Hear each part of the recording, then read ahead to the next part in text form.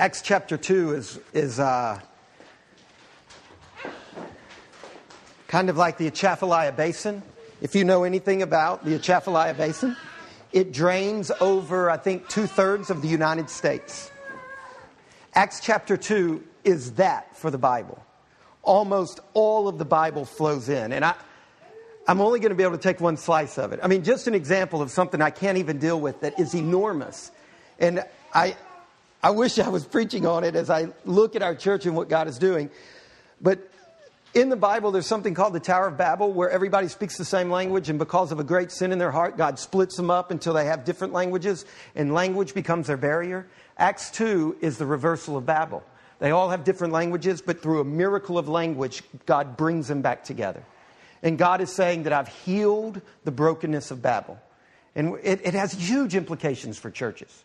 What this means about diversity, about how we see other cultures, and about how we strive against the brokenness that we've brought to this world. That God is saying with a profound authority, that's over. And you need to reflect it as a church. I wish that we could, one day I'll teach on that. But this morning, because today is Pentecost Sunday, today is a Sunday that we remember and celebrate the birth of the church. I want us to look at Pentecost from a different angle. Last year on my birthday, my mother sent this email to me that I'd like to read to you. Happy birthday, Aubrey. As I was sitting here at 4:25 a.m., my birthday is April the 25th, 4:25. And she was awake at 4:25. She's emailing me. I happen to recall the day of your birth. It went something like this. I had a morning doctor's appointment around 10. Alice kept D, and Monica went to kindergarten. The doctor told me the usual. You won't have this baby this week.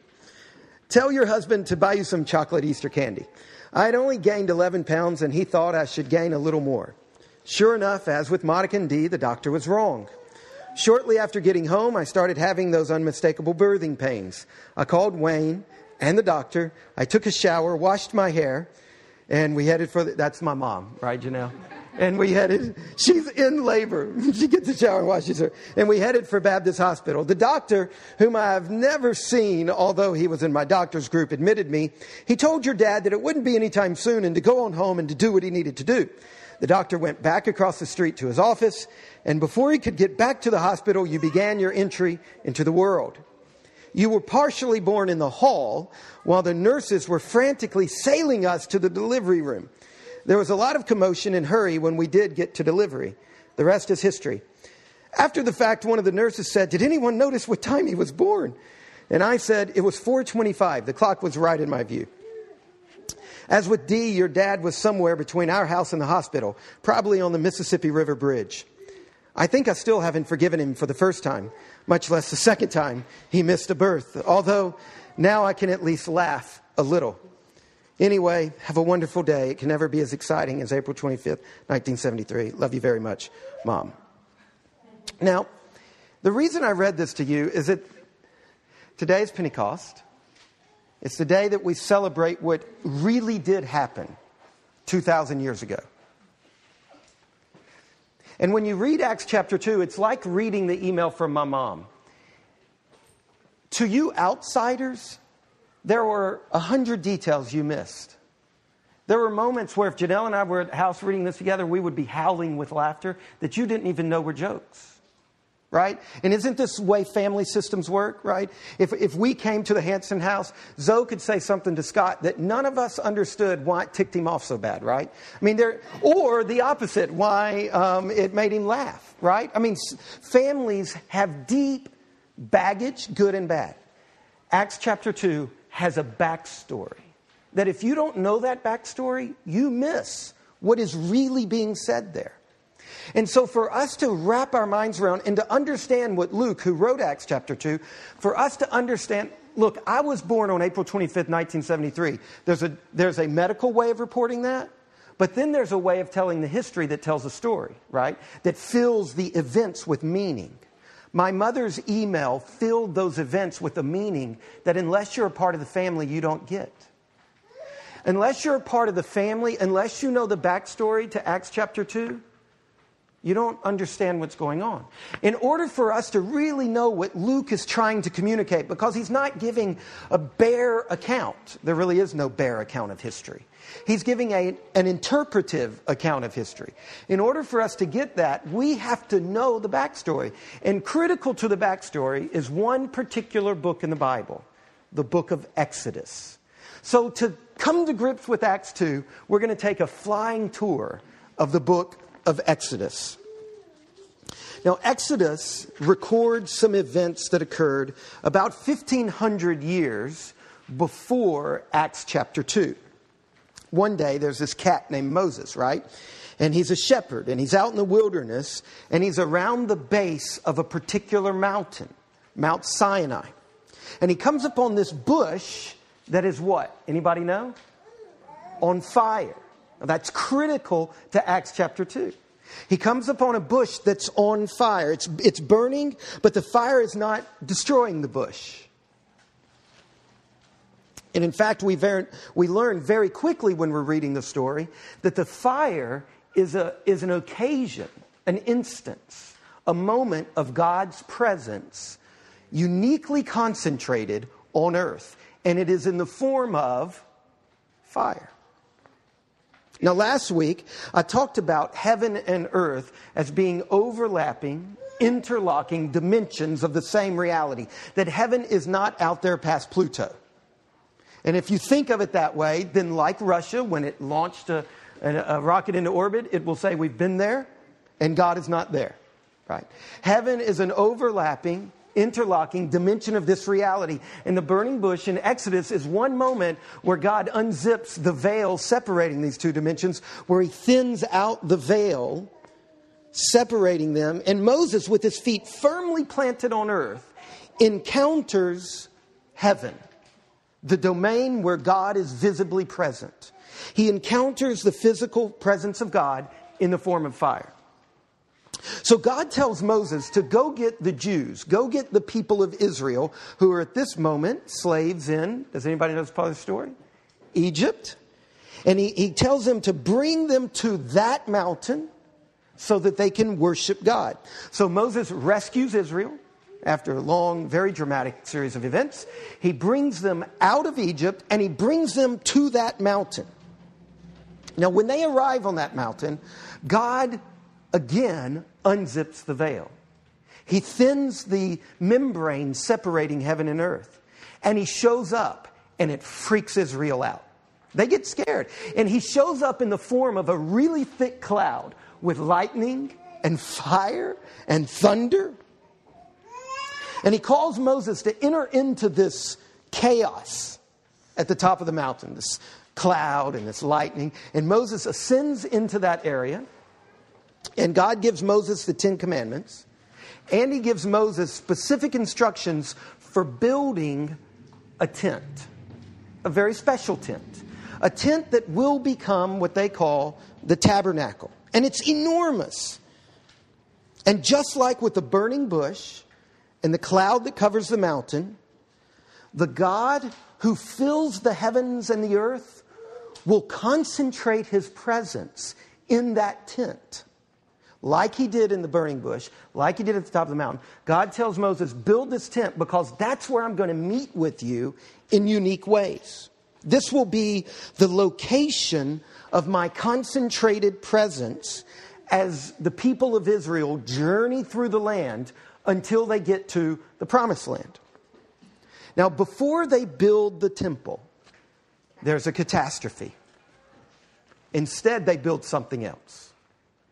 A golden calf, an idol, a baby calf. They get all of their jewelry together. And just like so many of us have contributed to this worship service this morning, from the musicians to the scripture readers, all of them contributed. And they made this idol.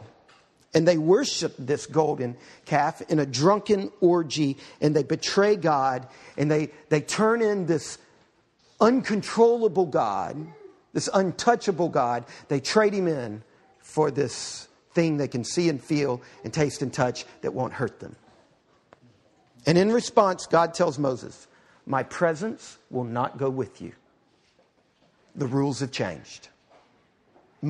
This is an important phrase in the Bible. My presence will... Now, God is everywhere, right? He's not saying I'm going to become no longer omnipresent and I'm going to take myself... He's saying in a this unique way that I was giving myself to you from the burning bush to the top of the mountain, and I was going to be a part of this tabernacle thing. My presence is going to go with you no longer. You've betrayed me. But Moses intercedes for Israel. He prays like he believes prayer actually works, which is the only thing you can believe if you want to really pray. And he begs God. This is Exodus chapter 33, verse 15. Listen to what Moses says. If your presence will not go with me, do not bring us up from here. For how shall it be known that I have found favor in your sight, I and your people? Is it not in your going with us that we are distinct? Now think about that. That's what makes us different from everybody else. It's not that we're better than other people, right? It's not that we're prettier than other people. It's your presence. Is that not the way that we are distinct, I and your people, from every other people on the face of the earth? Now, God listened to Moses' prayer. And it's an amazing thing. There's a passage in the Bible saying that God changed his mind. He swayed and he acted according to Moses' request. And the people of Israel repent of their sin of building the golden calf. And they build the tabernacle. And the book of Exodus concludes with God's glory, God's unique presence descending on the tabernacle. Exodus chapter 40, verse 34. Then the cloud covered the tent of meeting. See, this is the same thing, right? It was on top of the mountain.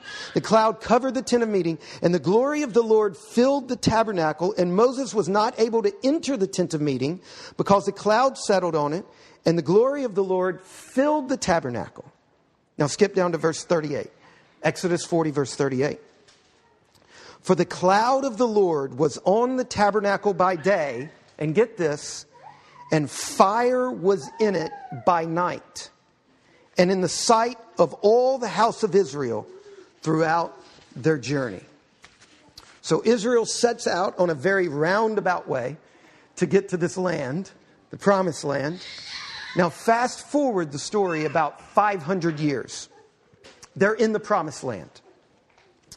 And God has given them permission to move out of that tent kind of nomadic existence and to build a physical temple. And guess what? When they pray and dedicate the temple, guess what God does? His glory fills the temple. It descends on this temple. Listen to this description from 1 Kings chapter 8. And when the priest came out of the holy place, a cloud filled the house of the Lord, so that the priests could not stand to minister, couldn't stand up to minister, because of the cloud, for the glory of the Lord filled the house of the Lord. Now, from here on out in the Old Testament, for the history of Israel, the temple is regularly described as the place God has chosen to dwell. Now, of course, the Jews fully understood that the God who created everything could not be contained by this building. But because God chose to concentrate his presence there, the tabernacle and then the temple, and this is critical for understanding Acts 2, the tabernacle and then the temple become the primary symbols of God's presence among his people. Then disaster strikes again. The people of Israel betray God again and again and again and again. And their old habit of idol worship keeps coming back. So about 400 years of that, God says, enough's enough. And he allows Jerusalem, which is the site where the temple is, to fall to her enemies. And the temple is razed, destroyed, flattened. And there's a passage in the Bible that is one of the most painful and emotionally devastating descriptions I've ever read anywhere in literature. One of Israel's prophets is given a vision of the glory of God in the form of smoke, wind, and fire going out of the temple, out of the land of Israel, and leaving. Israel lost the presence of God. As Moses said, we've lost our identity. How else are we distinct? From that point forward, for the next several hundred years, part of God's primary message through his prophets to the people of Israel was that one day my presence will return. One day. Ezekiel 37 verse 27 is an example. My dwelling place shall be with you again, and I will be your God, and you shall be my people. One of the most important examples of this promise is in Isaiah chapter 2. Isaiah chapter 2 verse 2. It shall come to pass in the latter days that the mountain of the house of the Lord shall be established as the highest of the mountains, and shall be lifted up above the hills, and all the nations shall flow to it. And many peoples will come and say, come, let us go up to the mountain of the Lord, to the house of the God of Jacob, that he may teach us his ways, and that we may walk in his path. Now look, the story that I've just gone through, from Exodus, Isaiah, Ezekiel, all those things, the people reading Luke's account of the day of Pentecost would have known that better than you know your family's history. They would have known that in ways that oral cultures have tremendous encyclopedic, vast stories memorized. They would have known all of that. So when they heard Acts chapter 2, they would have known that Luke is talking about all of that when he starts bringing up these events.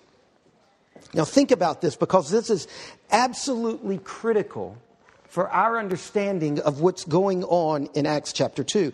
If you don't get this backstory, you will end up fighting about who can and can't speak in tongues. And you'll totally miss what's going on here. You'll misunderstand not only what's going on in Acts 2, but what Acts 2 has to say about the purpose of the church.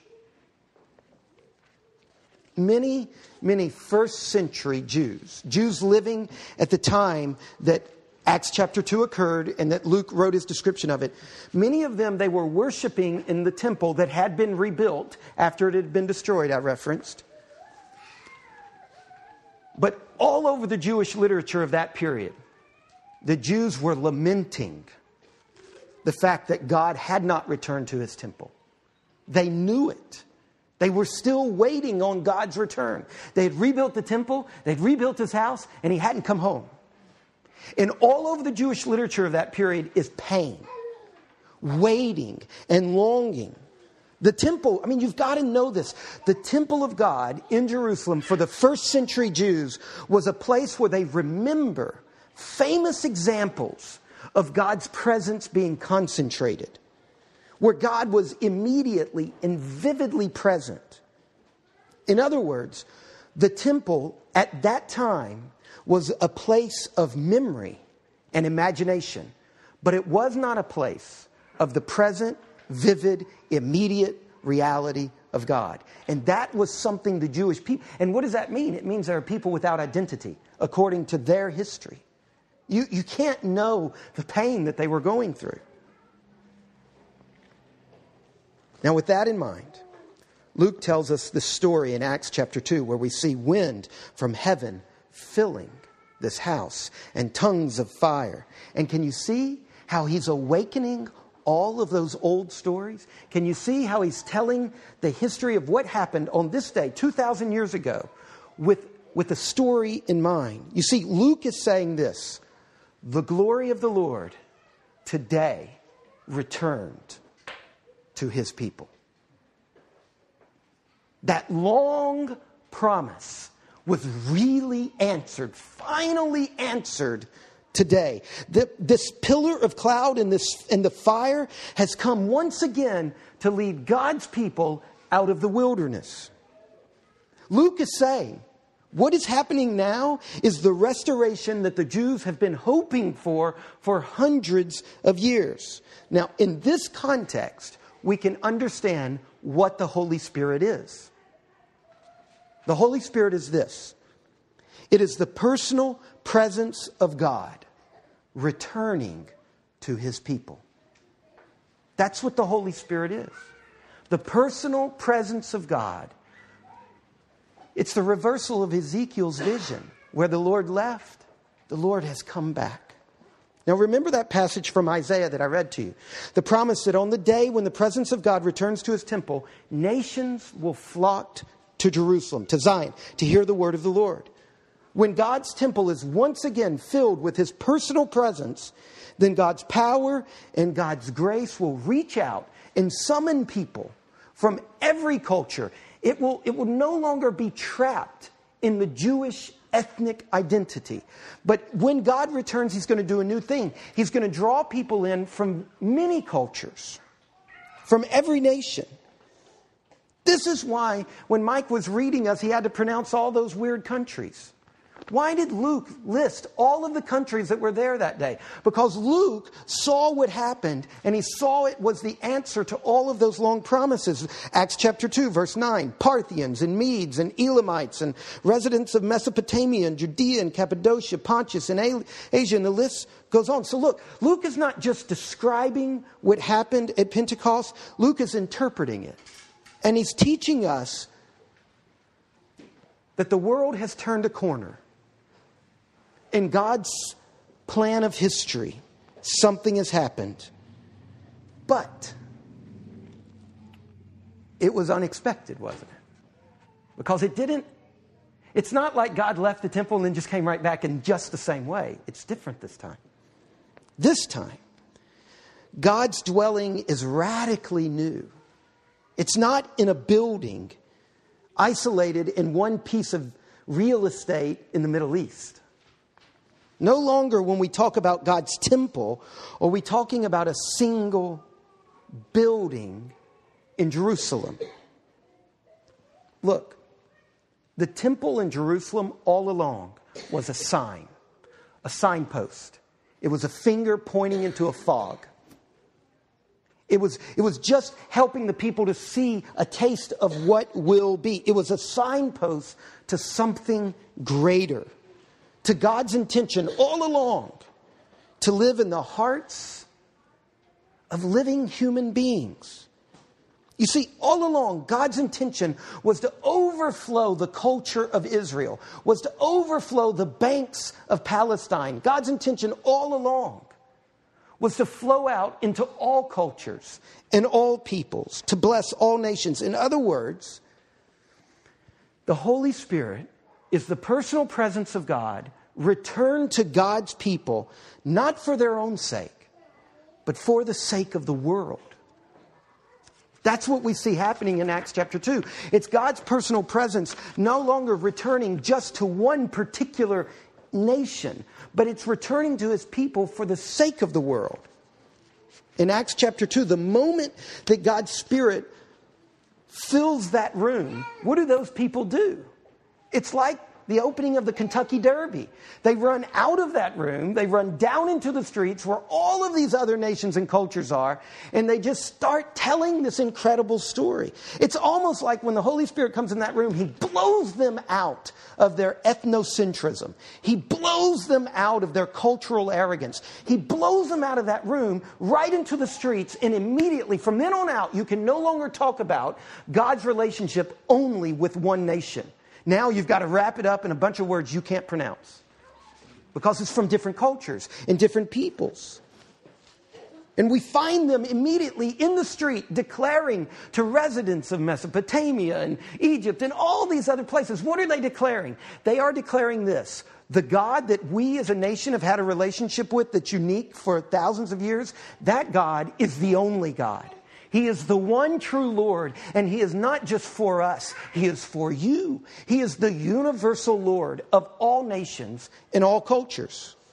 That's our passage in John chapter 15 that I read, verse 26. When the Helper comes, that's the Holy Spirit. Notice, He's a helper. He's going to help you do something. When the Helper comes, whom I will send to you from the Father, the Spirit of truth, who proceeds from the Father, he will bear witness about me, and you also will bear witness. Now that's exact. Jesus said that's going to happen. And then in Acts chapter 2, when the Spirit comes, guess what they do? They run into the street and they bear witness. They affirm that this one God is the only true God. Now what I'm trying to say, look, that's the birth of the church. That Acts 2 is the story. It's Luke's email to you, like my mom's email to me, right? Acts 2 is Luke emailing you the account of your birth, the account of the church's birth. And he's telling a message. And what is he saying? He's saying the church was born with a mission to the world. That's our birthright. That's the dynamics of our birth, right? Immediately upon our birth, it's the Holy Spirit, the personal presence of God, filling our hearts for the purpose of the world, for the sake of a mission to the world. It's interesting to take the book of Acts and to plot it on a map. The first page is in the city of Jerusalem. The last page of the book of Acts, do you know where it is? Anybody? Rome. And the book of Acts is the story of the geographic spread and the cultural spread of Christianity from being this thing isolated to a group of schismatic Jews in some backwoods swamp of Israel to the center of the Roman Empire. That's what Luke is doing in his book. He's telling how not only was this promised, but it happened within a few decades.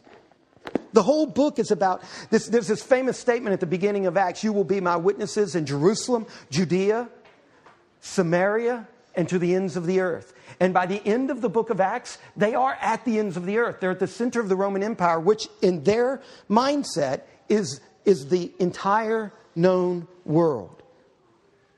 And guess what? Since the day when the book of Acts ends, Christianity has continued to spread. Did you know that according to the best evidence we have at our hands today, there are 2 billion Christians in the world right now? That's 1/3 of the planet's population. And Christianity is growing at a staggering rate. Christianity is growing faster than any other religion. In Africa alone, get this, in the year 1900, there were only 10 million Christians. Africa, 1900, 10 million Christians. By the year 2000, 100 years later, 360 million Christians in Africa. From 10% of the population in 100 years to 46%. This represents the single largest quantitative religious change in world history. And it's happened in our lifetime. We live in the West where Christianity is stagnant. And we, like good Americans, extrapolate from our little bitty fishbowl and assume that's what the whole world looks like.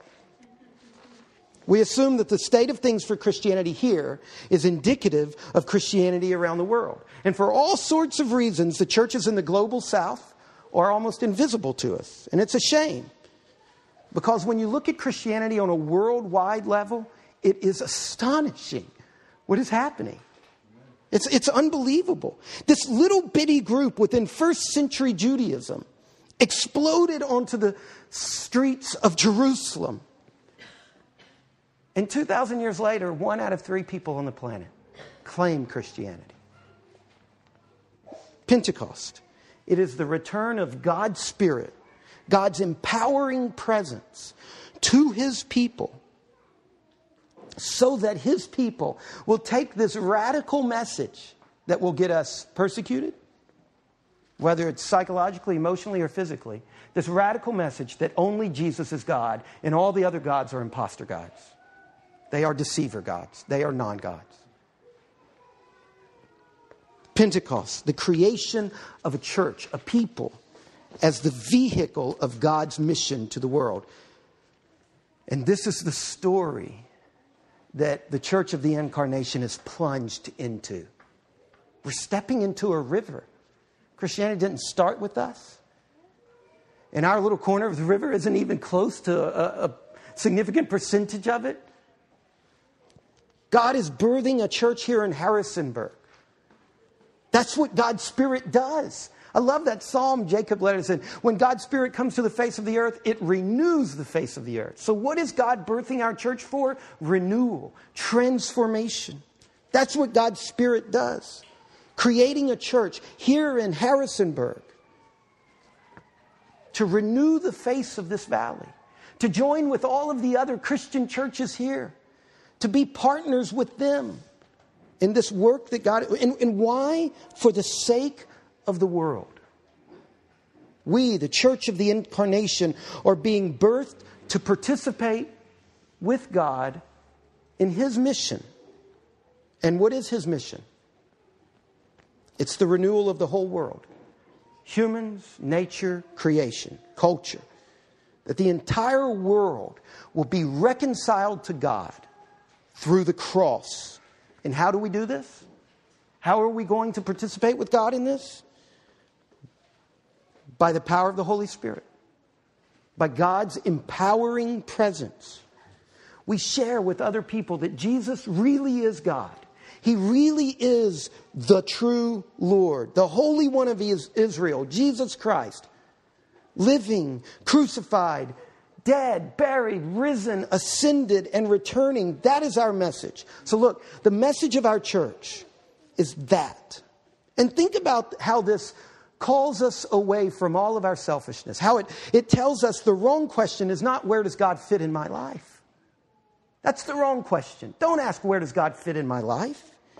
The real question is where does my life fit into God's mission that He's been up to and He's going on with? Where does my life fit into this great story of God's mission to make all things new? This mission that God is on to make all things new. This is where you need to start for evaluating anything in your life. What does my job have to do with God's mission to make all things new? That's what you need to ask. What is me going to school, getting a degree? What does this have to do with God's mission to make all things new?